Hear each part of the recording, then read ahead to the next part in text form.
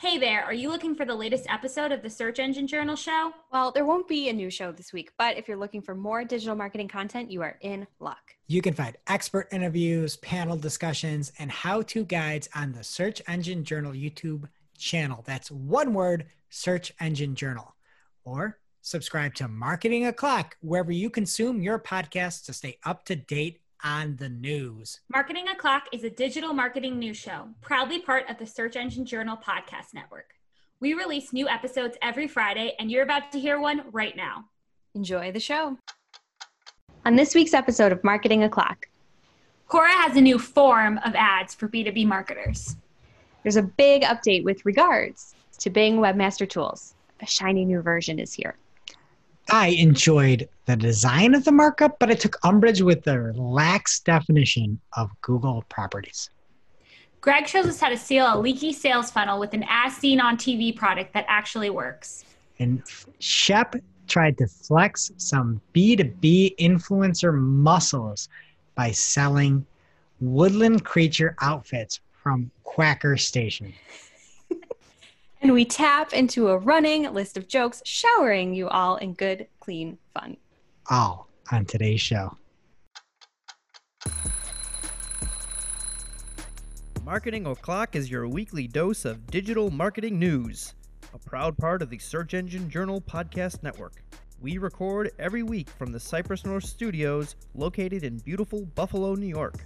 Tune in to our critically acclaimed Famous Friday news show for insights, updates, rants, and much more as we cover the full gamut of digital marketing for you. If you want to follow along, just check out our show notes or head over to marketingoclock.com for all of the... Hey there, I'm Christine Zernheld. AKA Shep. I'm Jess Budd. And I'm Greg Finn. And it is officially Marketing O'Clock. Here on July 31st, 2020. Remember, you can catch our Famous Friday news show each and every Friday morning. All your digital marketing news from the week. Powered by the digital marketing community. And if you want to join the conversation, just hit us up. We are at Marketing O'Clock everywhere. So how is everyone doing? Greg, I see your vacation has come to an end and you have a nice chalice behind you. I do. I have a little chalice. I believe it is the best dad ever behind me. But I left half of my stuff on vacation. I have my headphones there. And I don't know. I don't know what I'm going to do, but it's going to come back on Monday, anything I left there. But I can't hear the audio quality, but you all have confirmed that it's A-okay. So I'm good. I'm back in action, back in the groove, and happy to be home. That's great. What about you, Jess? I feel like we've all had homework assignments recently, and I'm trying to keep the streak going. I did my homework. Greg, we talked about boozy seltzers last week. I had a blue light seltzer in my time since the last episode, and I agree, it was quite good. I haven't sampled as many. Grapefruit. Okay, that's really good. That's the best flavor of anything. Yeah, it was really good. Very refreshing. Didn't taste fake. I ship it. I don't know if I co-sign it, but I ship it. I retweet that. All right, Shep, what's up with you? Well, I just want to say I feel really bad about the way that I talk about my husband on this show sometimes, but absolutely no more. I felt really bad after the whole saga about the Phantom of the Opera. I outed him or something, he was scared of it when he was 6.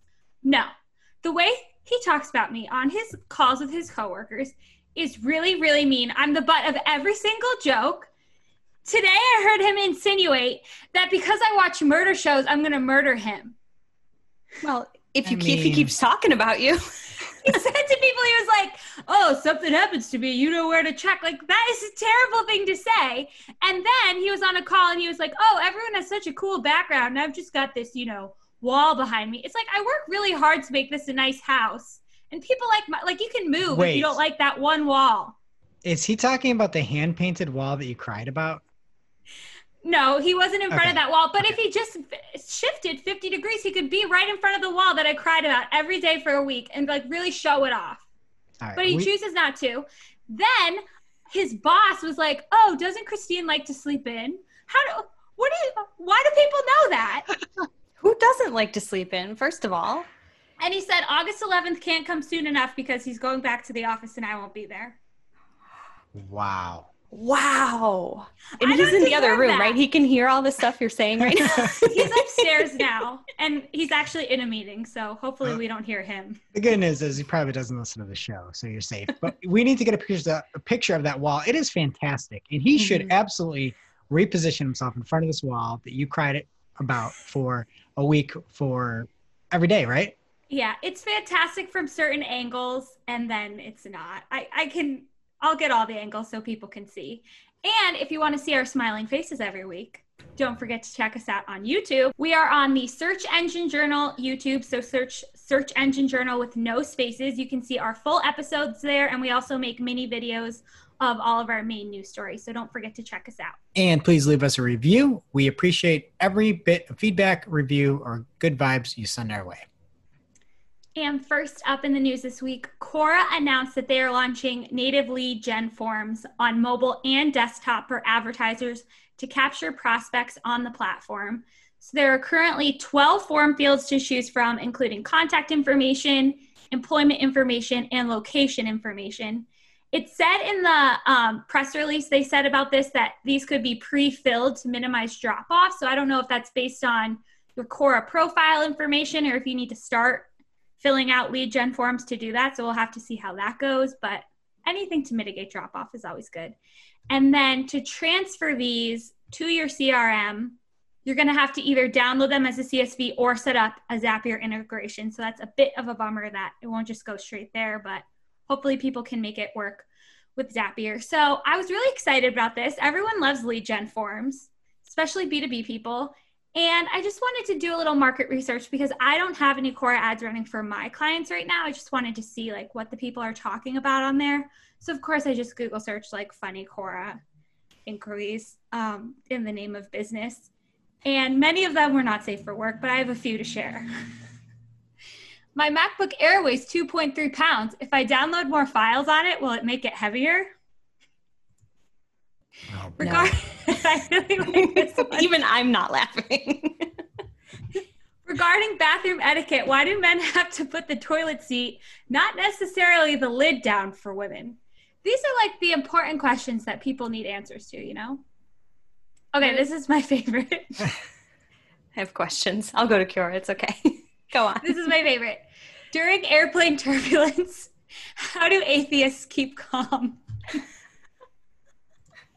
You don't. It's like just everyday life.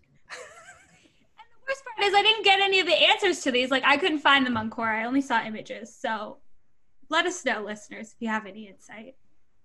All right, next up, this week Bing announced the full release of the shiny new Bing Webmaster Tools. And with it comes some new tools in your Webmaster Tools. They have a robot set text tester, which will make sure your URLs are being allowed or disallowed as you intended, a site scan, which they describe as an on-demand site audit tool that crawls your site and checks for common technical SEO issues. So that's nice. And a URL inspection feature, which is still in beta, but I checked and I have it. So I think a lot of people probably do, if not everyone. And it will check for potential indexing issues due to crawling or if you're not following Webmaster guidelines. So on top of those new tools, they've also streamlined navigation, making it easier to find everything you're looking for. They've made improvements to some of the existing reports, and they also created a much smoother verification experience when you're adding new sites. So these are all good things. I have no complaints about that. And what I loved too, in true Bing fashion, they closed out their announcement with an encouragement to users saying, share feedback with us. We hope you like it, but if you don't, hit us up on Twitter or reach out directly to customer support. And I just love that not only are they listening, but they're giving you multiple ways to get in touch with them and tell them what's wrong.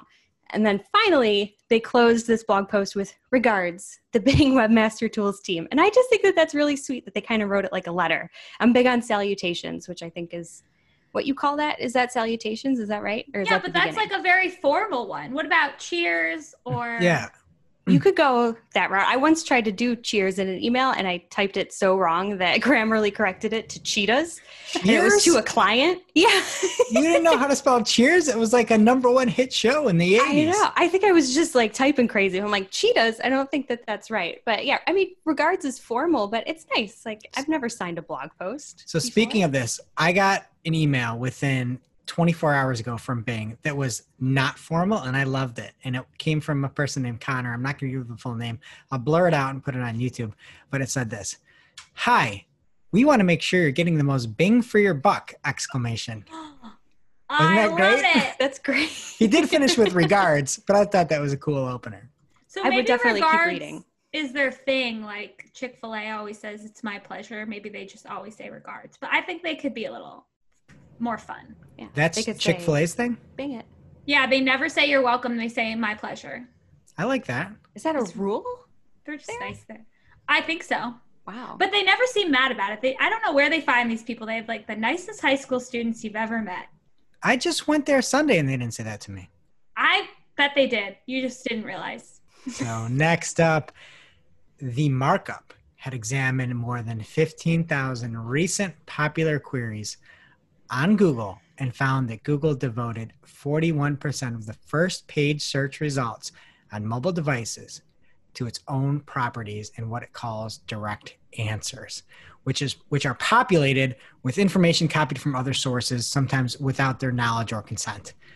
Now, first off, I take a little bit of umbrage with the way that the Markup put this together, because at first they said it returned a Google, like they had a query for myocardial infraction, whatever that means, doesn't sound good.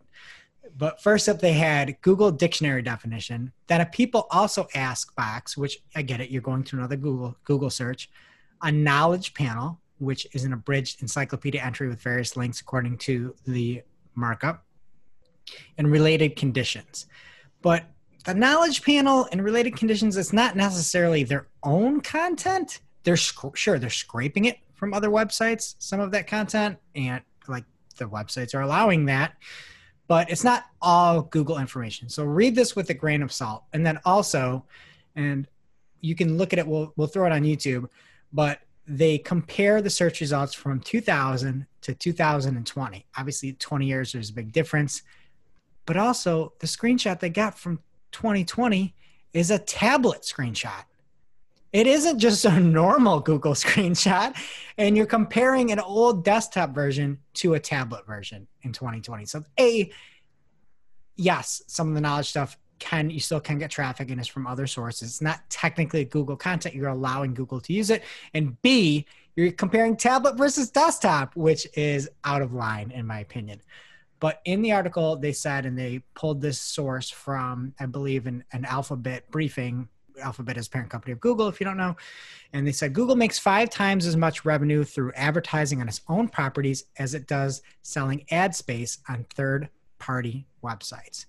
So you kind of get the rationale as to why this is the case. So one of my favorite things was the way that they presented a good portion of the data on the Markup.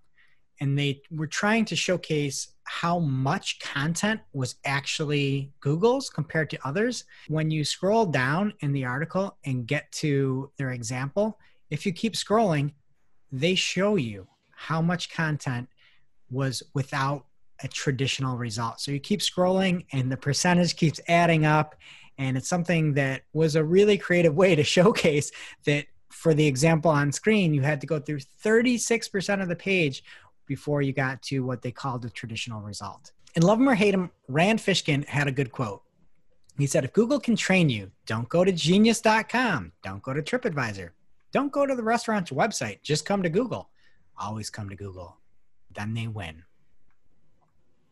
And finally, there was another good example that was talking about translation and learning, I believe it was Spanish. Jess, are you learning Spanish right now? I'm trying, which I don't know how to say in Spanish. I was going to ask you to say I'm trying, but. So it's going well. Bueno. So have you been looking? She keeps using it in Slack. Are you just Googling it every time, or are these phrases that you already knew? You're part of the problem. You just said, are you Googling it? What you should be using is Spanish DICT, SpanishDict.com, because Chris Cummings, the CEO of Curiosity Media, who owns that site, said that Google helped build the free internet. And now they're helping dismantle what they built. And he said that they're only getting 2% of the click-through, and there's no business to run here. We only exist because there are still some queries where they don't put their stuff at the top, he said. Google has affected our ability to invest in the future. Sorry, Chris. That's not a Google problem. That's a you problem. Maybe build an awesome Spanish Dict app, right? Jess is looking for something. Maybe she could learn the word trying in Spanish. But maybe run some ads, push an app, push some subscriptions. It doesn't mean that you can't invest in the future because Google is not sending you traffic. Don't put your eggs all in one basket. Oh, so it's not just my fault for saying Googling. It is your fault. I blame all of this problem is on you, Chef. I was actually listening to the show like a couple weeks ago, and one of us said we were talking about Bing, and we said Googling. Wow. Like we were Googling on Bing? Yeah. I thought it was funny. It was probably Same Greg problem. because he's the only one using Bing. You know what I thought was funny True. is that you're like, I was actually listening to the show. Like you just don't listen at all. Well, I'm here. Like,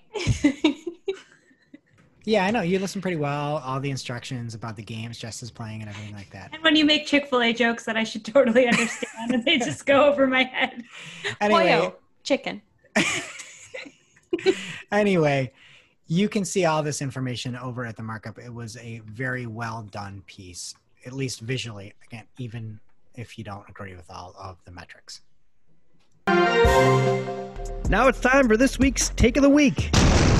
This is a hashtag fire digital marketing take with extra spice served up for you. We simply deliver the take for your consumption. We give no opinions. We don't influence. You make the call. And this week's take of the week comes from Rishaba Rastogi at RISHABH_R47. If you want to see this, you might as well just head over to marketingclock.com. But he says you can spot an incompetent hashtag B2B marketer or team by analyzing how well/closely they work with sales. If you're not working in close proximity to sales for whatever reason, it's a sure shot recipe for failure. They are your biggest asset. There's no gray area here. No gray area. Hashtag marketing. So I like that take. And I only saw it because Mark responded to it. Mark, I guess, is just all over the B2B hashtag probably. Anything B2B, anything hashtag marketing. It's notifications. It's notifications nonstop, right into his bloodstream. But he says, big agree, really the easiest litmus test. If you aren't focused on driving quality, all caps quality leads and helping sales convert them into customers, then you're just a lead scraper, not a marketer. Hashtag lead gen. So I appreciated that take, and I appreciated the fire and the confidence that Rashaba had with that take. Yeah, I love this take, but close proximity doesn't have to mean, like sitting across the room because we're all at home right now. Because that's what I first thought reading this. I was like, oh no, we're all in trouble. I like how it's like, yeah, let's get the proximity. dust right there. Let's try to get as close to 6 feet as we can to the sales department. Yeah, no, Could you just, imagine? Keep them there. Keep them there as your resource. And now it's time for this week's ICYMI. This is just something you might not have seen. Maybe something that you overlooked. But you shouldn't have. ICYMI, people, from Bryant Garvin on Twitter, at Bryant Garvin. He says, there are too many generalists that don't understand the details and too many specialists that don't get how their specific areas fit into the bigger picture. I feel like that needs to be on like one of those inspirational quote backgrounds and like on an inspiring Instagram page. It really makes you think. Yeah, and by specific area, he doesn't mean like where you are in the office, right? Because we all know you need to be in close proximity. You got to be next to the BDRs. Everybody knows that. No, he means like how Mark's what did he call himself? The Mary Poppins of sales funnels. Yeah. Stuff like that. The only person that's ever called themselves that. But I pulled up this quote to one of our new hires this week and was saying, you need to have the basics of everything and then go from there and specialize in things. I love the quote that you get people that are just too niche. You're too niche or you just aren't good enough at anything. And there's a fine line that you can straddle, I guess. ICYMI. You can walk the fine line.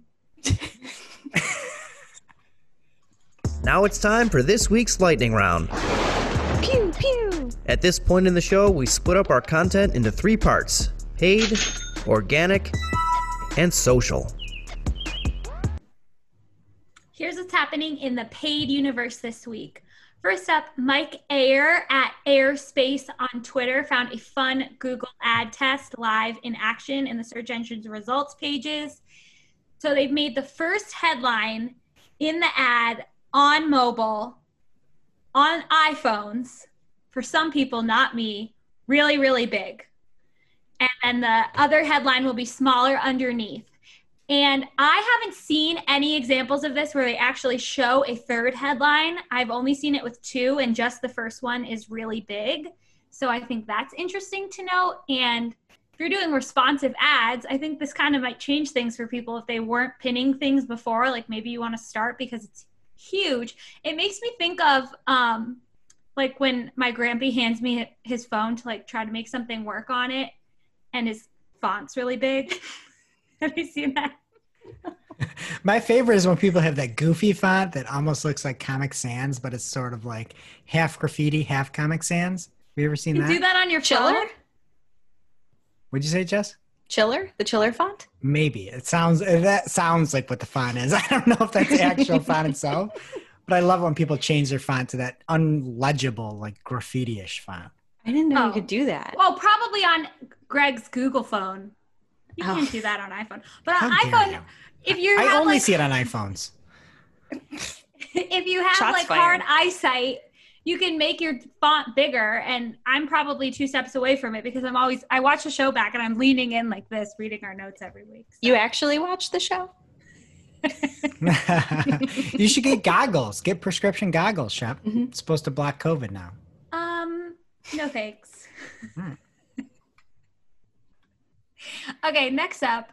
People are seeing material information listed in Google shopping results. So it has the product listing and then it says cotton or polyester or whatever cheap material my ASOS clothes are made from that nobody can pronounce. It'll be right there in the search results. So this is run off the material attribute in Google product feeds. So it's just something you might want to pay attention to if you haven't in the past. Giving Google as much information in these attributes as possible is always a good idea because you never know what they're going to test and feature. I was also thinking like they should have an attribute just for Quacker Factory, that brand I told you about on QVC, that instead of material, it could be like featured woodland creatures and say all the animals that are on the sweater. What do you guys think? Terrible I like that. idea. No, I want one though that talks about whether they have the little mirrors or like rhinestones too. Yeah, or like for Jess's screen tees, you know, they would all say like skull. Like, yeah, is it skull or skull and crossbones? You know? I like that though, because you could see like cotton. You're like, everybody knows cotton kills, and you can just be like, I don't want to click on that. I'm going polyester. Oh, cotton's bad now? What? Well, if it's a life and death situation, you don't want to be wearing cotton. Why? Cotton holds on to moisture. Yeah, it's not wicking. It's not wicking. It doesn't dry as fast. And that's why if you're going hiking, you shouldn't be wearing cotton. Or if you're just like me living your life. You don't wear cotton? That looks cotton. No, I have no idea what this is. It probably is worth 73 cents when it was made. I don't know. It definitely has like a really long name, but I was just like, you never know when I'm going to sweat. So I just don't wear cotton. It's just too much. Is that from Cracker Or Barrel? at least no? it's not when it's on your sleeves. It is not from Cracker Barrel, Quacker Factory. Oh. I was so far off. I'm so sorry. This is from H&M. Quacker Factory is actually like quality clothes. They just happen to have like bunnies on them, but it'll be like $50 for a sweater. I would never spend more than $15. Better be several bunnies for that price. And a new survey from Digiday reveals that 56% of media buyers surveyed said their clients paused their July ad spending on Facebook to join that Stop Hate for Profit campaign. So the results of the boycott and their earnings are not officially in yet, even though all the articles that talk about this story kind of acted like they were. They're like 56% of advertisers turned off their ads. That's not necessarily what happened. It's like media buyers talking about their clients, and they can't talk about all of them at once. So we'll see. Also, there was a global pandemic, and that might be why people paused ads too. Just saying. And it's still July. Yeah. So we will report back when we hear more on that one. And finally here in paid, we have kind of another ICYMI here from David Herman. I did not know about this. So at Herman Digital on Twitter, he shared, did you know on TikTok there is a setting that allows advertisers to use your videos for ads? And you can see in his settings, it says ad authorization, allow advertisers to feature your videos for ads on TikTok, and you can toggle it on and off. That seems crazy. What are they doing? Do we know how it is? Like when you just open it, does it automatically turn on? No, he didn't say. And I can't report because I actually deleted the TikTok app. You did already? Good for After you. the experiment. Yeah, I don't need another addiction in my life. And Wait. Did you come to the end of TikTok like you did? You consumed everything on Instagram. Did you consume everything on TikTok? absolutely not, because that's what I was going to say. It's terrible time because I didn't realize that the Swifties are all on TikTok now. And there's all these crazy theories about what all the songs are about on TikTok, and people send them to me. And I can still watch them, but I just don't watch them in the app. I like how you said the Swifties, like you are not a Swiftie. I can say the Swifties and include myself. I'm absolutely one. I am Then too, you and should I'm be on not on TikTok. TikTok. Oh, you're You're not a Swiftie now? Swiftie, Jess? You're not a Swiftie. I enjoyed the new album a lot. The one Shep hated? I didn't And hate it. I think you would like it too, Greg. It's very Lana Del Rey. I said Oh, really? it's different. Yes. I love it. I listen to it 3 times a day. That was another complaint from my coworker this week. Somebody's like, "Oh, how's it going over there?" He's like, "Oh, well, I've listened to the Taylor Swift album twice already." Like, you never asked me to turn it off, bro. Also, get some earbuds, dude. I love his accent. You're really good at accent, Shep. Love it. Yeah, I've really been perfecting that one. What is happening in organic? All right, this week in organic, first up, over the past 2 months, let me do that. All right, now on to organic. Over the past 2 months, podcast downloads are back. They're back to their pre-COVID levels. In June, Chartable tracked 825 million downloads, and that was up from 600 million in March. So advertisers are still advertising. I guess maybe all that Facebook budget is shooting over to podcasts. We haven't seen it, but maybe it's happening.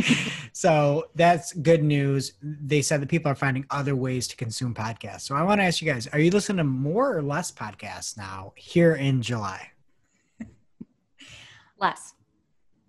It varies week to, it's like totally just about my workload and like what I'm working on. If I'm doing stuff that I can like zone out and listen to a podcast, I'll do it. I would say generally less.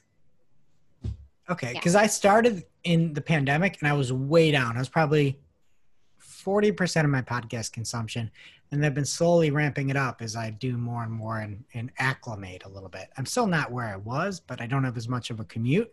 So I don't know. Just it went from like an hour and a half to 45 seconds. I know. Yeah, no, that was me too. Like my commute's only maybe a half hour at most, but that's where I listen to all my podcasts. Like I can't work and listen to words. I have to listen to music. Oh, so I thought that's when you listen to metal. When I'm working.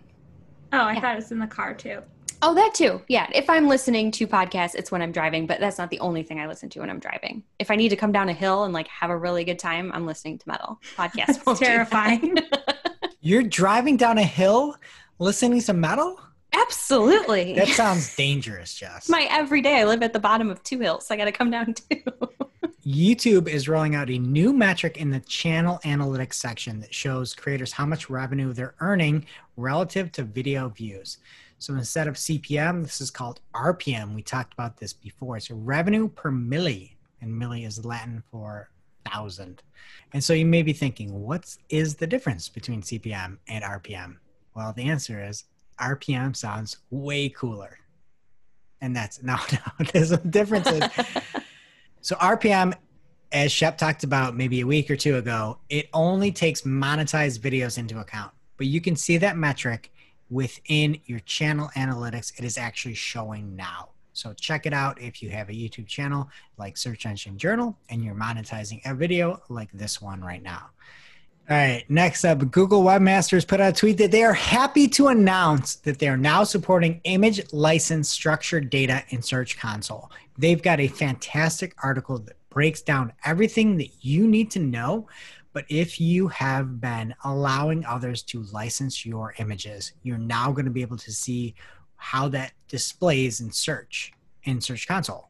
So the cool thing is, it pulls everything in just like any other report. We talked about news coming in last week. Now you're going to be able to see it by licensed images, which is awesome. The one thing I loved is in the example they had, it was for a Google property, right? It was for webmasters.googleblog.com. I don't know if this is real, but I like the fact that they said, oh, you've got 24 million valid images here, and we're going to report on that. But you also have 4 million errors. And that just made me like, I appreciate that. I appreciate the fact that you didn't show that it was so easy. So anyway, if you are one of the saints out there that are allowing others to license your images, you're now going to be able to be rewarded with that by seeing it in Search Console. All right, next up from Top Rank Marketing, there is a new report out there that is the 2020 B2B Influencer Marketing Report. I thought this was very interesting because you don't typically think B2B and influencer in the same sentence. But they found that 63% of marketers agree that marketing would have had better results if it included a B2B influencer marketing program.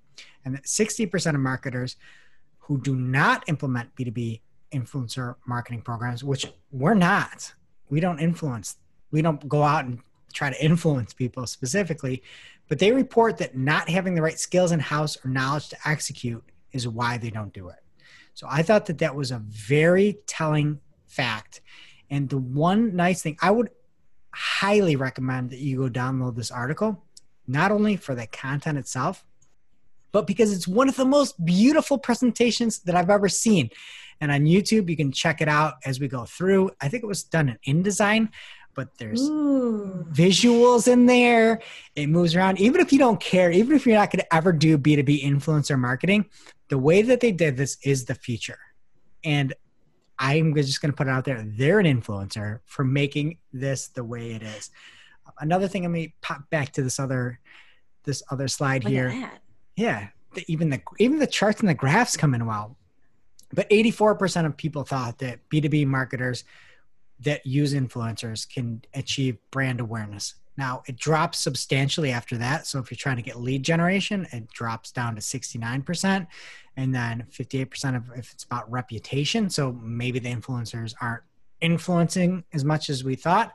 But head on over to marketingclock.com. You can go find the report in the show notes. And it is worth it for the graphics alone.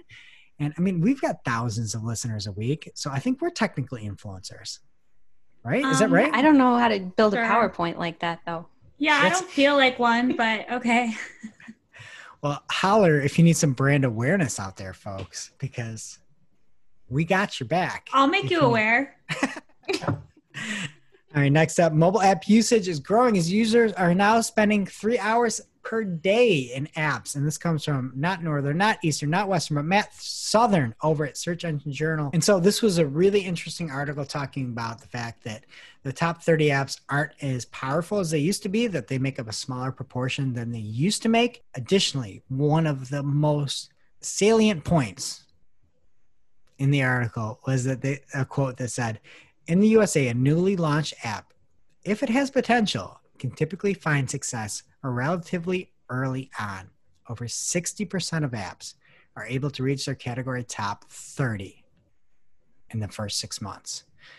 So, I mean, we're influencers, right? You just said it, Shep. You said you're an influencer in the Shep household. Oh, am I? Yes.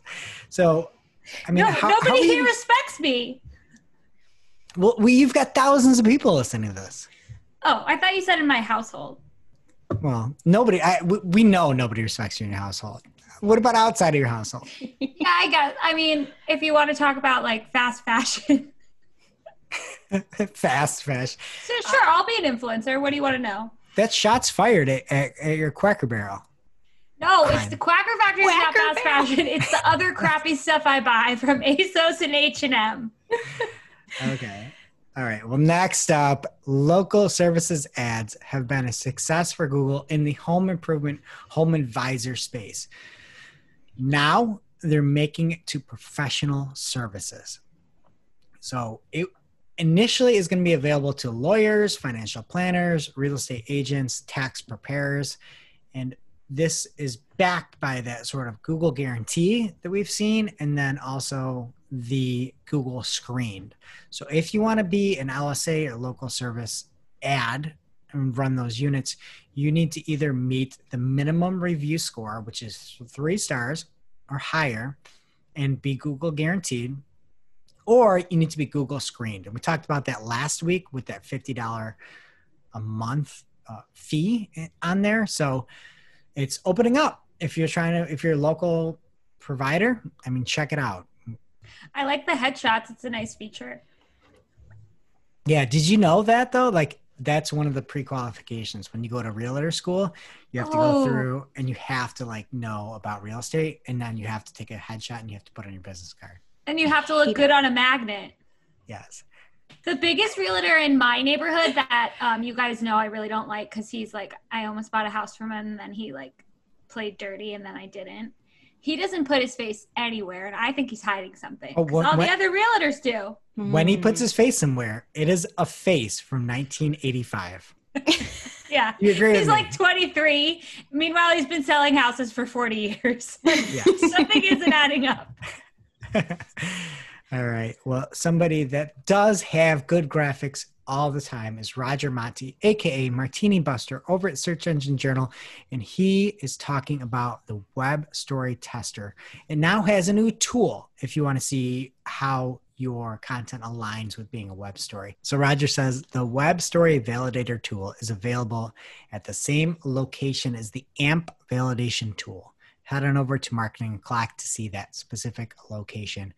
And finally here this week in organic, verified Google My Business profile owners in US can now add a Black-owned business attribute to their listings. Oh, cool. Love this, fave this, and I even like the little icon around it too. It's like, generally don't like gradients. This one's nice. It's like that 3-color gradient, and it shows that you're a Black-owned business. So in case you don't remember, back in 2018, Google introduced family-led, veteran-led, and women-led attributes in My Business. So now you can also see Black-owned businesses. That's it for Organic Bud. What's happening in social? All right. Well, guys, if you want to be an influencer like us, TikTok is launching what they're calling the TikTok Creator Fund to, quote, encourage those who dream of using their voices and creativity to spark inspirational careers. So this fund will start, I stress the word start, at $200 million for US users alone. It will be available to creators that are of 18 years of age or older that meet other eligibility criteria as well. One of those is consistently posting original content that doesn't violate community guidelines. Sounds wholesome. So if you're interested, you'll be able to apply starting in August, which is like tomorrow. But as of the announcement update on the 29th of July, TikTok has still only said, we'll be sharing more information about the application process soon. So way to be desperate and then play hard to get. If they don't get people applying, then they might be in trouble because Money Talks and some of their creators might walk over to Instagram because they have reportedly started offering hundreds of thousands of dollars to popular TikTok creators just to get them to use Reels instead. This, though, is according to the Wall Street Journal, and their source is people familiar with the matter. So the Wall Street Journal, get lost, as Shep would say. What do you say, Shep? Scram. You're mixing up scram with get bent, which is what you say. Do I say get bent? I don't think I say that. Someone says it. I've heard it from you. Yeah. No. I don't know if you've said it on the show. Now you have. I didn't say that. Shep did. But you said it after. You're like, I don't say it. Now you've both uttered the phrase. I said it once in real life, and then I covered my mouth because I realized I can't just hear something from you and know that it's okay to say. What is that? What is this trash everybody you know day, Shep? She's an influencer, Greg. It's true. You're just not the most censored guy, you know? I censor myself so well. It's like when you're like, oh, one week we were recording the show and you're like, oh, I don't have a ton of time for editing. Please try not to curse. And then you were like, oh, but I'm the only one who curses. Jess curses sometimes. I do. I've been better at it, especially on the show. Yeah, not on the show. I don't give you any reason to edit. We got to keep our rating. I just don't care about words that much. Yeah. words. What do they mean? Okay. That was supposed to be like Bossy. magnets. How do they work? Yeah. At least you got that one, Chep. You didn't explain it to the audience. Let's move on. All right. According to Microsoft's Q4 2020 report, which I know y'all are reading, LinkedIn revenue is up 10% and sessions are also killing it with 27% growth throughout the period. There was an interesting nugget, though, in the Social Media Today article that covered this. They noted that LinkedIn reports its total members, but not necessarily the active users, which is what you tend to see with a lot of stats from other platforms. So LinkedIn says they have 690 million members, but guys, just remember they're not all active, right? That includes people like me that haven't touched their profile in years. So, and everyone who has to do it for like business 101 in college and then never uses it. Exactly. I think I had my college like headshot or whatever up until like last year. I think I changed it when Cypress North did headshots and I put that in there. But other than that, haven't been in there. So whatever. The people that are active on the platform, sessions are up. So that is nice for them. I can't believe people use LinkedIn. I just can't. We say 690 million people. Like we have somebody, Jill loves LinkedIn. Huge LinkedIn fan. But me, yeah, she loves LinkedIn. Business Twitter is where I it's should at. connect. What, Shep? Business Twitter? You've turned on business Twitter. You know, I'm trying to get better. You are really good. You give out good tidbits. You just had one this week about pinning the top headline because that's what's now going to be larger. That's great knowledge. How do people find you on business Twitter, Shep? Oh, you can find me at Shep Zernheld. You can follow me. I'll follow you back. I don't care about my ratio. You know, I'm really humble. Wow, what an influencer. You're like really... No, you're not an influencer anymore, Shep. I take that badge back. Influencers can't be humble? No, no, not if you're a TikTok influencer. I think that's a criteria. And you're a Swiftie, so you're back on TikTok, yeah? Have you downloaded it since you just said that you didn't, that you hadn't downloaded it? I'm just watching them online. I just get my Taylor Swift news from you, and then I filter out what I don't need, which is most of it, but the new album's good. Okay. Next up, Facebook has created, this is fun, a bot social network to test for potential security vulnerabilities and issues. So literally bots that, quote, are trained to interact with each other using the same infrastructure as real users. So they can send messages to other bots, comment on bots' posts, or publish their own, and they can make friend requests to other bots. So I think that that's cute and maybe also scary, but you can be both, right? As we've all seen Gremlins, you can be cute and scary. I like the idea behind this. I don't know how well bots are going to be mimicking humans, but I want to know what they're up to. I'd love to know if bots are accepting these friend requests that they're getting, because they didn't note that. They just said they can make the requests. Well, I haven't seen Gremlins, so. You haven't? No. It's on the Roku channel, though. You should watch it. Greg, I know.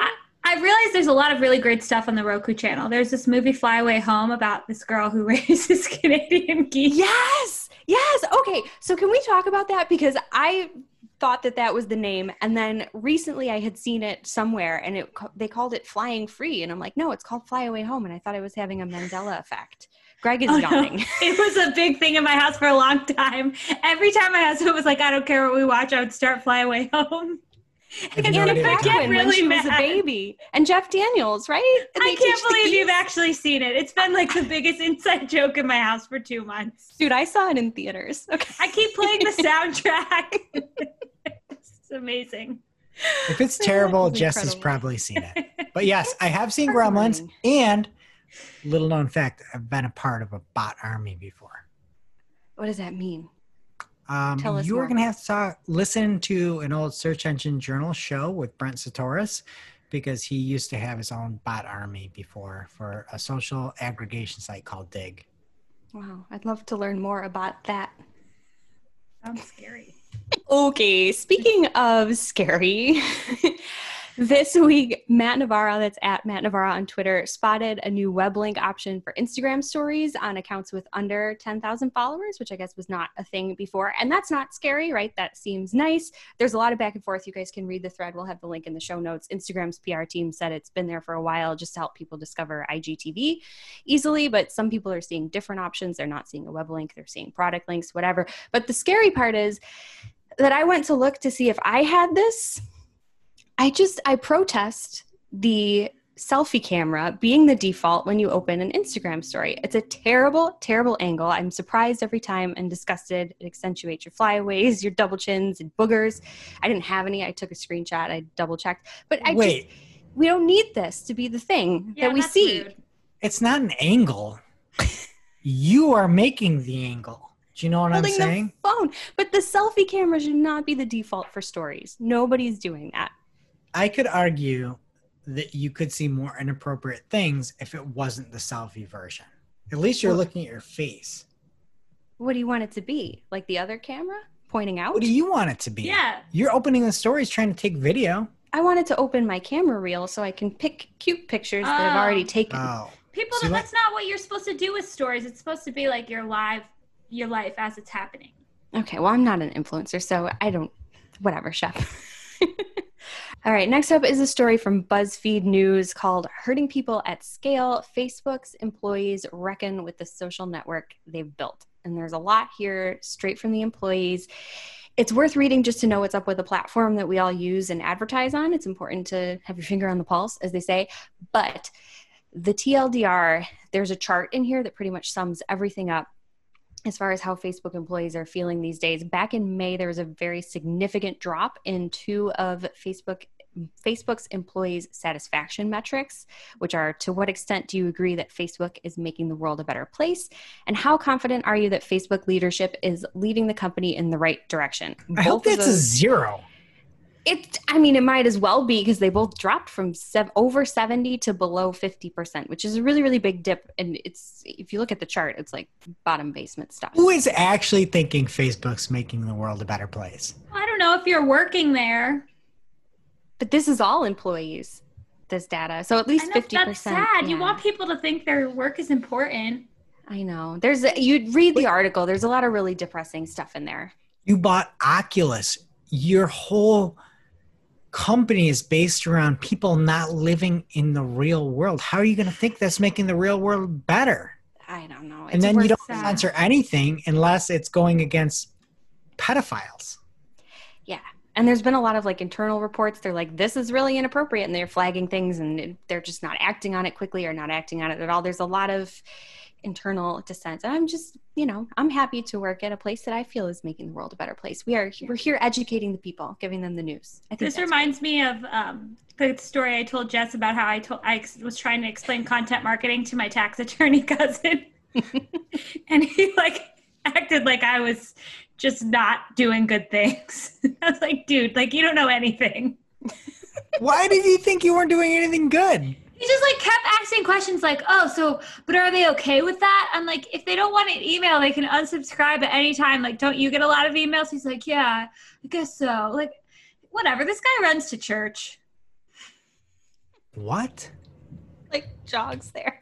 Jogs? He Forrest Gumps himself to church. Yeah. He's really fit. And he's just not sweating all over the pew? Or what? No, I think he is. He just doesn't care. It's just he's going to be really holy and he's going to exercise and make everyone feel like they're not adequate. I used to have a boss that would run 8 miles during the day. And I shared an office with one of the best people I've ever worked with, Jean. She helped me get to everything where I am today. But we'd be like, oh my goodness. I just said his name. I'll say it again. Jim is running again. And we're like, oh no, he's running. I hope he showers first. He made the company put a shower in the office so that he could shower after his runs. And then he would come in right past the shower into our office and sit down in the chair and sweating. And he'd have these full-on 45-minute conversations with us. And we're in this little cramped room with not a ton of airflow. And it was awful. It was awful. That's really bad. Well, your cousin's doing that to church. Yeah, but doing that to church. It's not a very crowded church. We live we vacation in the beach town. We all have summer houses there, or my mom lives there all the time. So he's doing it there. He's not doing it in wherever he's from. Okay. In the city. Well, that's even worse then. It is worse. And Greg, I think your boss was just trying to jog everyone's memory about the agenda. Oh my God. That really is terrible though. So he wouldn't even use the shower that he installed? He would eventually, but he'd cool down in our office. Did it have running water? This is like down period in our office. Like, that's where you're still sweating. And then there'd be like, we'd have to wipe this guy's sweat down. And it's just, we need you to stop. It's a running joke how bad your puns are. That's like a Larry David bit. That's really bad. I could shower you with more. Oh my God. I'm getting out of here. Sorry, this is going down the drain. All right, Jess, save it. Okay, in other Facebook news, Messenger room chats can now be broadcast via Facebook Live, which is cool if you've ever wondered what up to your 50 closest friends are talking about. Nobody's going to. You didn't make the cut? Yeah. Who cares? Check it out on Marketing Clock if you want more. People care. It's a nice option for panel discussions and events. Nobody is going to go to Messenger room, a place where even the employees think they're ruining society, and broadcast this live using a different app than your Facebook app. Nobody's going to do this, and nobody cares. Fair enough. Speaking of nobody cares, last story here. The NPE team from Facebook has another new app called Egg, spelled E.GG. It's an app for making collages. Basically, I would tell you more, but it's not even available yet, even though they announced it. So you can join me on the wait list if you want to hear more. But go to old Andrew Hutchinson at @Hutchinson on Twitter. Said in the article, it doesn't seem like this type of thing will gain any real momentum, unlike Greg's boss, who's out for a run. Old Shots fired. You called him the old Andrew Hutchinson. Good old. Good old. He might be up for Reporter of the Year on this year's Clock Scares. He's killing it. He's very funny. His stuff is very entertaining. He covers everything. He covers it well, and he has always got a nice twist over there. Yeah, so if you want to keep up on social news, we're basically just regurgitating everything that Andrew's got over on socialmediatoday.com. Check it out. And that brings us to our real life segment, straight out of our accounts and into your ear holes. It's time for Working Hard or Hardly Working, where we talk about what's going on in our IRL work, good, bad, or otherwise. I have a hardly working this week, unfortunately. I usually, if I'm doing negative keyword lists in Google Ads, I'll just add things from the search terms report directly, or I will build it in Google Sheets. But for some reason this week, something compelled me to try to do it in a Google Doc, and I had everything in there with the match type symbols and everything. And when I tried to paste it in to add it to an existing list, it thought all my quotation marks for phrase match were trying to be special characters, like they're exclamation points or something. And there's some kind of formatting issue that works with Google Sheets, but not Google Docs, and it won't paste them in. And since sharing this with our team, I've heard that it doesn't work in Slack either. So just do it in Google Sheets or don't do it anyway. What about you, Jess? I have a Google Ads fail. I had applied some experiments that I was really excited about the results for, but the experiments had ended, so they were technically paused. And when I applied that experiment, it made the change. I was adjusting the bidding strategy that I was using. So it applied that, but then it also applied the fact that it was paused, and it paused my campaigns. And I couldn't find anything else that may have done that, but this has never happened to me before. I've applied experiments that had ended before. So I'm not sure if it was just a fluke or if it's a new thing, but guys, just heads up, if you're applying experiments that have ended, just make sure that those campaigns turn on. Turn them on if they turned off. All right. And you guys have some negative Google Ads. Hardly working hard. And I'm going to work hard with Google Ads. We are just training, like I said, our new hire, Katie, who is fantastic. And we're comparing some date ranges.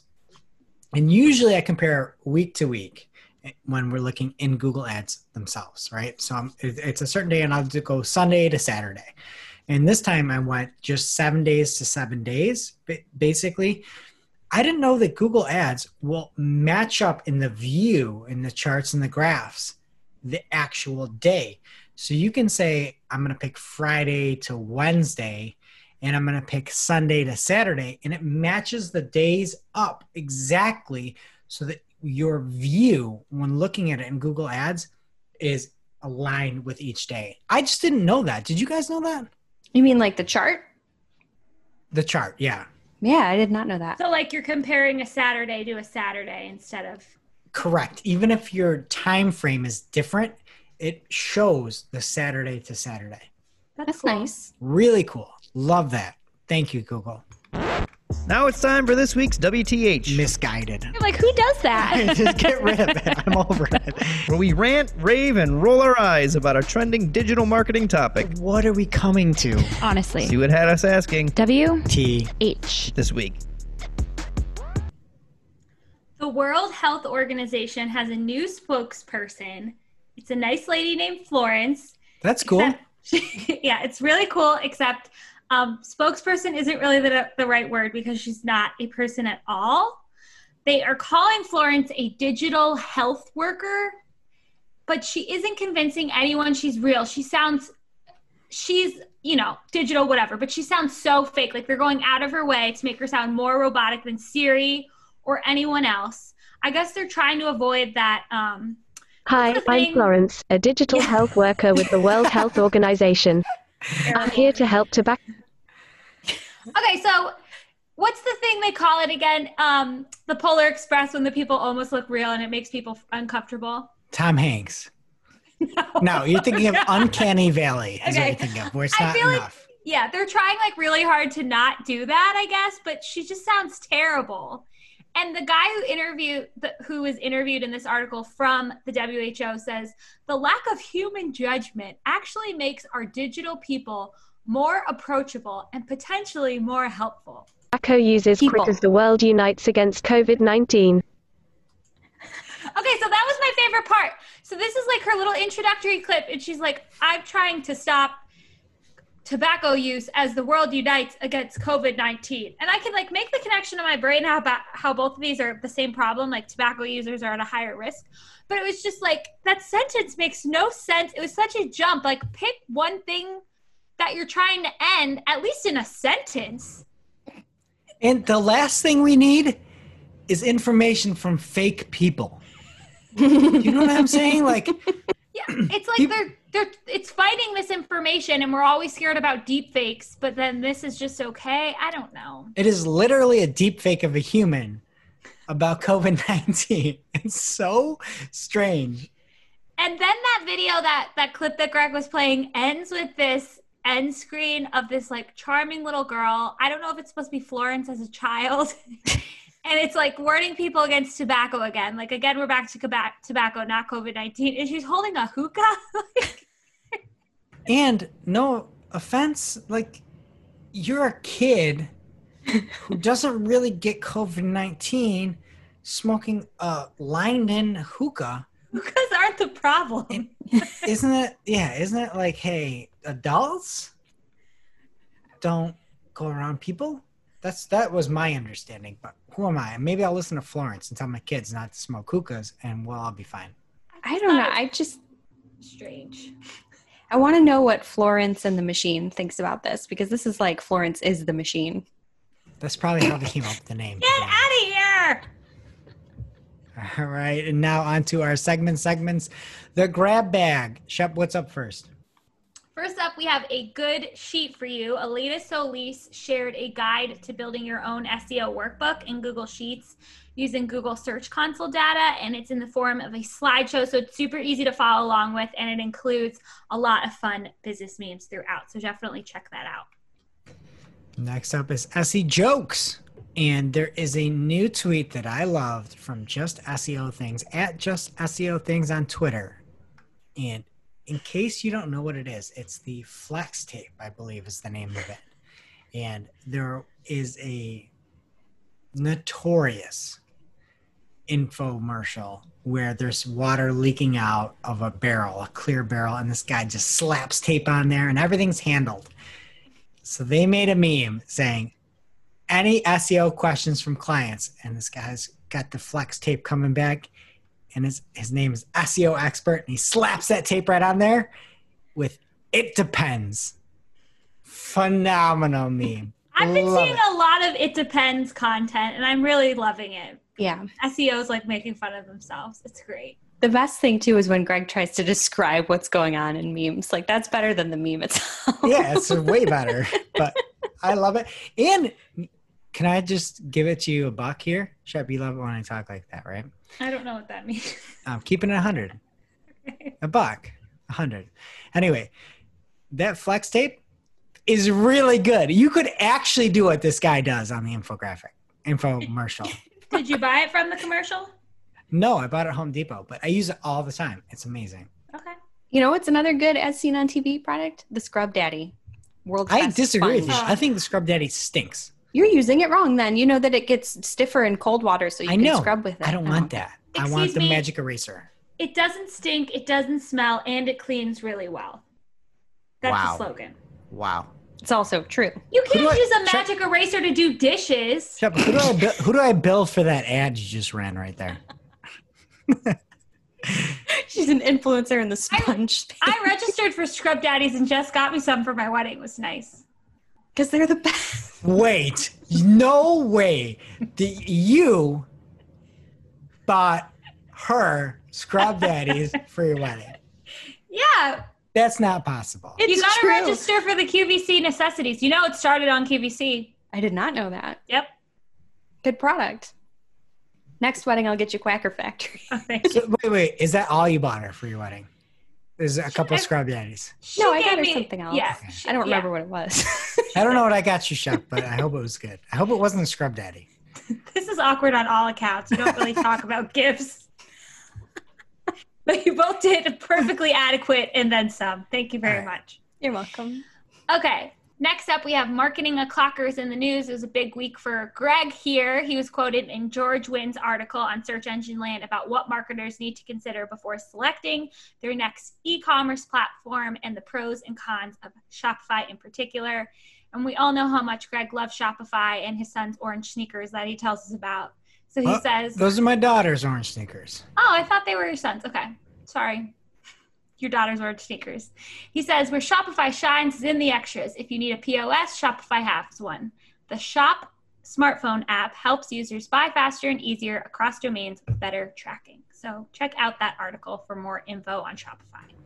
All right, next up is Marketing O'Clockers in the News, featuring Shep Zernheld, a.k.a. Christine Shepard Zernheld, according to Ginny Marvin, the one and only Clocksker-winning Ginny Marvin. And Ginny had an article called, How Are Marketers Improving Remote Team Communication? And that business Twitter of Shep's really paid off because she linked on over, Ginny did, to Shep's quote about how we use Slack here internally. Shep basically said that we babysit people here. Oh, I didn't. That's First of all, she said the opposite. No. So Ginny linked over to herself saying, I get the meetings, but it seems like it could be babysitting. No. And so that was the link that you got, Shep. No, I didn't say that. First of all, so we have an internal Slack channel where we say when we step away from our desk. In the tweet, I said 5 minutes. That's a bit of a stretch. It's probably like if you're away for 10 minutes or more. So people know to not call you because you're not going to be at your desk. Jess does it religiously. I really barely use it. I don't either. I forgot to use it all the time today. Well, we just thought you were at your desk.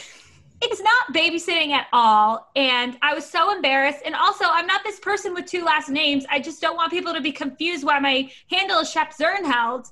And now all of a sudden I'm Christine Shepard Zernheld. It's all a mess. All right. Next up is called The Growing Google Graveyard. And there's a tweet from Corey Doctorow at Doctorow on Twitter. And he says, late last June, Google bought out North, a tech company based in Waterloo, Ontario, which manufactured Focals, a line of smart glasses. A month later, the company is turning off the servers that glasses rely on, bricking every pair they sold.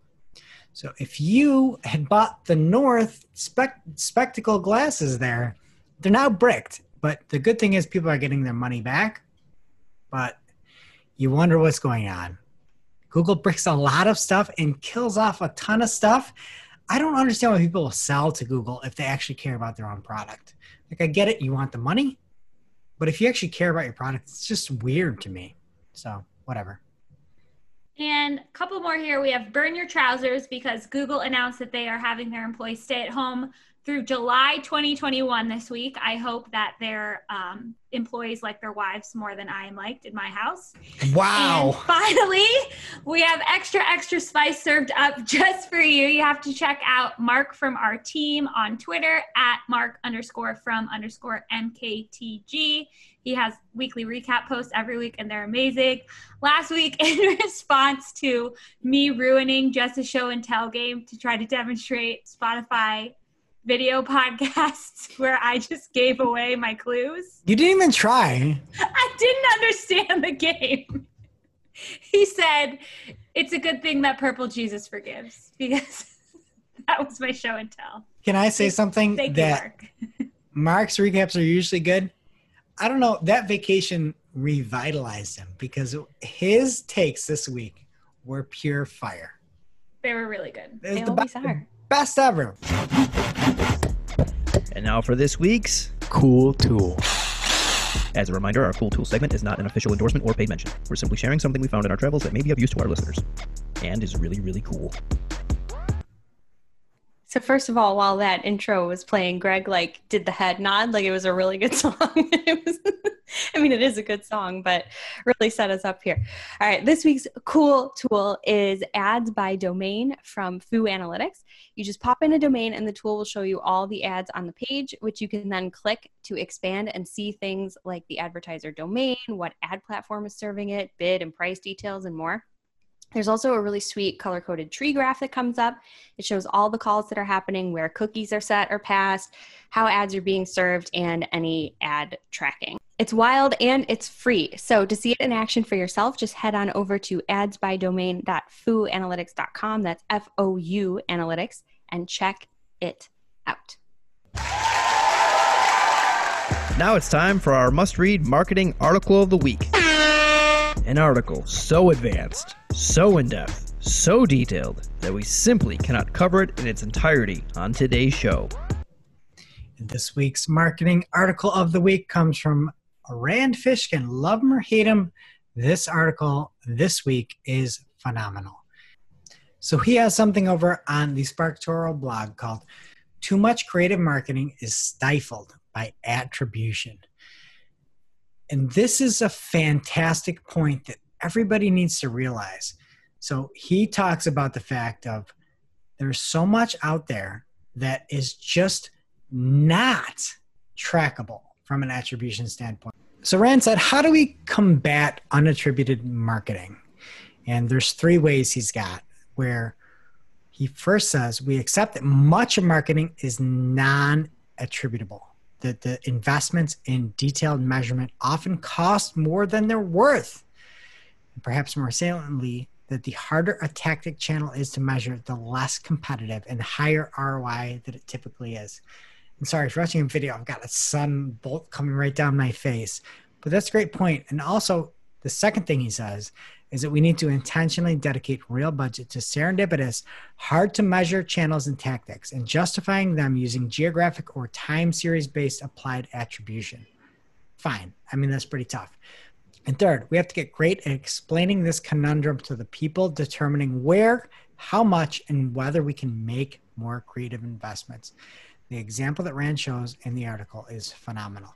So he says, when your brand is mentioned on podcasts, like this very podcast you're listening to, is talked about during a webinar, promoted through sponsored placement, or amplified through an Instagram campaign, those things almost always happen at a specific time or in particular geography.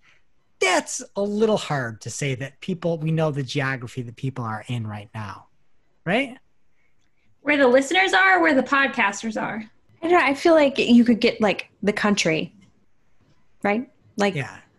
That's about it. I don't know how you can know that.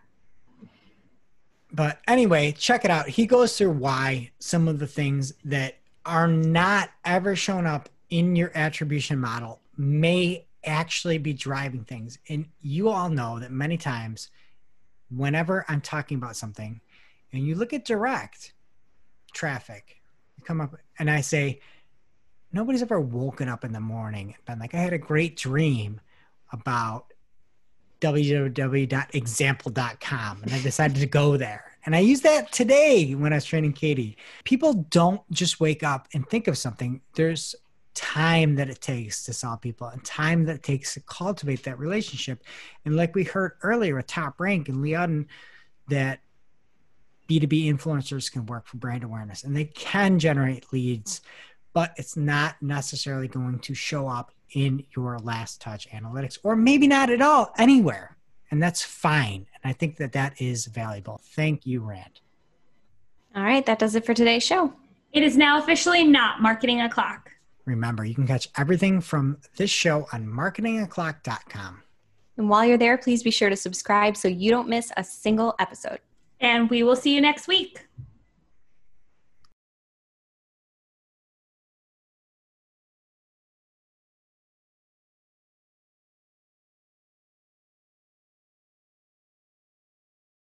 Welcome to this week's Shootin' the Heck, where after our famous Friday news show, we don't talk about marketing anymore. We just shoot the heck. Today we were playing a game that Greg really likes. Everyone else just thinks it's okay. And it's called Poke Holes in This, where we give ideas that we think are amazing, and the other contestants try to poke holes in the idea before I seal it with flex tape and explain why it's the best idea ever. Okay, so Greg, why don't you go first? So I'm going to go first, and mine are both related, okay? I'm still trying to crack the code on COVID-19 here. And first off is you take a picture of yourself from your camera, aka selfie. Then it is transposed onto a mask that fits your exact face and features. And you make a mask with a printout of your face onto your mask. And so people know that it's you, because I go to pick my kids up at their camp. They don't know who I am. People have sunglasses on and masks on, and hats on. I have no idea who anybody is anymore. At least give me back some of your face. The face mask. Poke holes in that. You lose the mystique and anonymity that we're only going to have this one time in our lives. That's really fun. All right, cybercrime bud over I hope there. it's this one time. That's very optimistic. I appreciate what you're trying to do, but I just think that sounds absolutely terrifying, like those presidential candidate masks that always come out. It sounds really scary, and I don't like it. And also, like, you would be making the same expression all the time. Can you imagine? Okay, Jess, what's your idea? Okay, so I wasted 2 hours of my life last night watching a comedy. No comedy should be 2 hours long. We need a just tell me what happens feature on Netflix, so that when you reach a point in a film when you want to give up, but you're going to watch the whole thing anyway just because you want to know how it ends. Like, I could have saved myself an hour and 45 minutes, but I wanted to know what happened at the end of Eurovision, the story of Fire Saga. Oh, I've heard bad things. Yeah, don't watch it. But, like, wouldn't that be a nice feature? You could use it for anything. I would appreciate it, but I think that the content creators would not let it happen. I mean, they want people to watch their whole movie. I don't think it would ever fly. And Netflix, like, I imagine that the more people watch, well, I don't know, I guess they're getting paid anyway. But I would think they would want people to watch longer. And maybe I have to watch an ad and then you'll give me the answer or something. Like, we could monetize this. I couldn't be more against this idea if I tried, Jess. Because it is on you to decide what you're going to watch. You made a decision. If you don't do research, you get what you asked for. Shep hasn't seen the movie and already has bad thoughts about it. Trailer looked hilarious. Yes, and it was Rachel McAdams and Will Ferrell. Like, I expected good things. I think it's an okay idea. Really? Yeah, really. Get out of here. Okay, so my idea, have you guys ever heard of Written Kitten? No. Okay, it's this revolutionary website that I used quite a bit in college, where you, like, go to the website and there's a web thing and you type in it. And when you get to a certain number of words, it shows you a cat. I like the fact that you said it's a web thing from somebody at a web editor. Company. That's what I meant to say. Okay. So you can type on the website. When you get to, like, let's say 500 words, it shows you a cat as, like, a little reward for the hard work you're doing. I think we need a more adult version. I think it needs to integrate with Clockify. Adult isn't the right word. Business version, where when you get to a certain amount of time of, like, clocking something, like you're doing something straight, you're concentrating, it tells you to, like, go take a lap or walk up your stairs 3 times. Shep, I have to say, in all my years, I've never heard an idea this good. I personally love Asana. Asana will shoot like a rainbow narwhal up the screen when you get something. Yeah, that's Yes. kind of like Written Kitten. We need a Grammarly for success. And you can see when a client gives you good feedback coming in, and it's like, oh, I'm going to shower you with something, and you get like, That's not what I said. I'm making it even better. Mine is about stretching your legs. But no, it's about yourself. It's about success, and it's about reward, right? Self-care. I'm Right. just glad you clarified not an adult version. And I'll leave it at that. No, that's a good idea. I just think it should be like, great job, take a lap. Okay. That Right, sounds bad, though. Take a lap? That sounds like Drop it, give me 20. I'm at the point in my life where taking a lap is a good thing. Like a turn about the room. You know, in these COVID times, we're at home all day. I saw a meme where it was like comparing it to that movie, The Duchess, where they would take a turn about the room.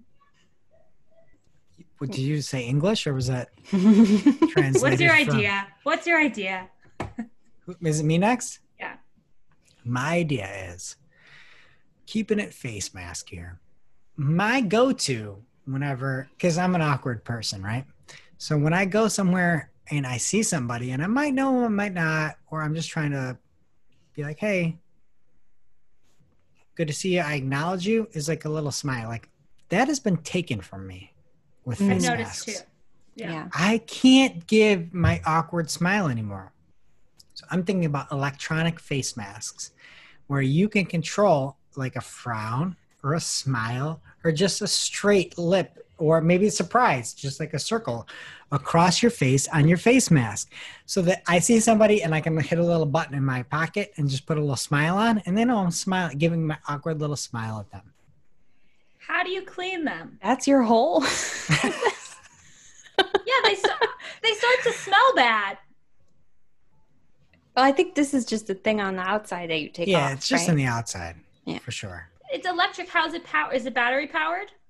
Solar. It's carbon neutral. Mhm. I feel like something needs to be of a certain size to like run on solar power, right? I don't know. I picture it malfunctioning, or you're hitting the wrong button and you think that you're smiling at all these people and you're just like, And I Like, see you no. frowning. I'm sticking my tongue out at you. and everyone. Yeah. I don't know, because you can't see what it's doing. You know, at least when you're actually smiling, you know that your face is doing that. Jess, I feel like you would hack it and put like vampire teeth smile in or something. 100%. Yeah, all the time. I agree that this is a problem, but I just think an electronic smile is not the solution. It sounds creepy again. I don't like We it. could just bring back the wave. Yeah. Or the head nod, like, so. It's too Florence. Okay, Jess. Okay. So you know how you're like eating chips and you can't eat chips and type because it's just too greasy, right? Like your hands are greasy and you can't type. We need, like, this is a half-baked idea, but like a dry shampoo for chips. Yes. That's just like your chips are not greasy. They absorb the oil. Why are all of your ideas so good this week? Because I've been writing them down. That would be amazing. Just a little spray. Or you know what else you need that for? You shake it in the bag or something. Oh my gosh, I was at the pool with my cousins. It's COVID-19, but you can't stop kids from all eating out of the same Cheeto bag. And they were all like licking their hands and putting it back in. Something for that would be great. Yeah. I have no idea what you two are talking about. Dry No idea. shampoo. It's the powder to get the grease gone.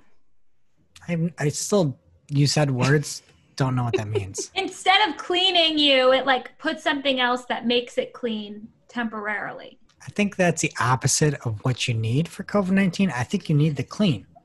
Well, but this is just for chips. This is for the real world too. Or like, so or you're Cheeto not, dust. you can type and eat chips at the same time.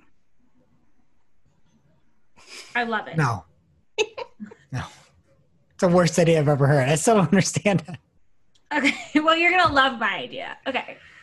So it's just so heartbreaking. Like, I was supposed to go to Loverfest East this weekend to see Taylor Swift. Can you clarify for people that have no idea, like myself, what Loverfest East is? Okay, so she announced with her Lover album. Oh, wait. Let me guess.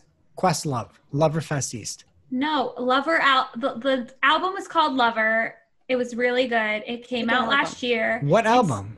Questlove's album? Okay, it's Taylor Swift's album. Oh, the one where she talks about the alphabet? Yes. So she, instead of doing like a whole world tour, she just did 4 concerts, and people kind of got upset, but I got tickets and I spent too much money on them. And then she had to postpone it, but now she's launched this new album, and it's like, what is she going to do for her next tour? Is she going to sing these songs at the Loverfest concert? Like, we just don't know, or when it's going to be. Here's my point. Concerts are on hold. It's really sad. These performers want to perform and the fans want to go to the concert, but you can't make it tied to money because it's just a little too unfair, and it would be just greedy and grab baggy for her to say $1 million a ticket. Who's going to buy? Because people would.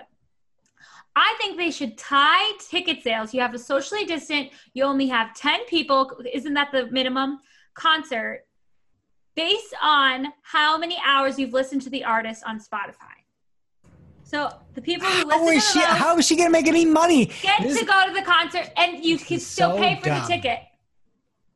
No, she doesn't care how much you listen to her. She cares about the money. All of her songs are about money. Every song, everything she's ever done about money. You could also televise it and monetize it that way. No. You should do a Chainsmokers concert. What? Down in the Hamptons, and just get everybody together.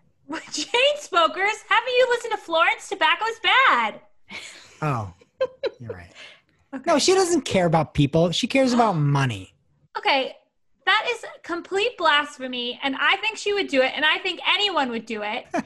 And I went last, so I won. I had the best idea. Jess, what are your thoughts on this? Are you with me, or are you with Shep and Taylor? I think that based on the hours of listening to anything, the only show I'm getting into is a Slipknot show, and they do this really cool thing with a thing. But there has to be a lot of people. Nobody wants to hear about Corey Taylor. Take us out of here. Okay. Everybody wants to hear about him. He's got new music. Marilyn Manson came out with new music to it. Everybody's hating on everything. And if you just did my Netflix idea, you would know whether or not you liked the album before you had to listen to it. Well, everybody's going to hit the Will I Like the Slipknot album, and it's going to come up negative, Jess. So I'm going to the concert. So I ship this idea. Absolutely, yes. Well, Slipknot is scary, and we'll see you next week.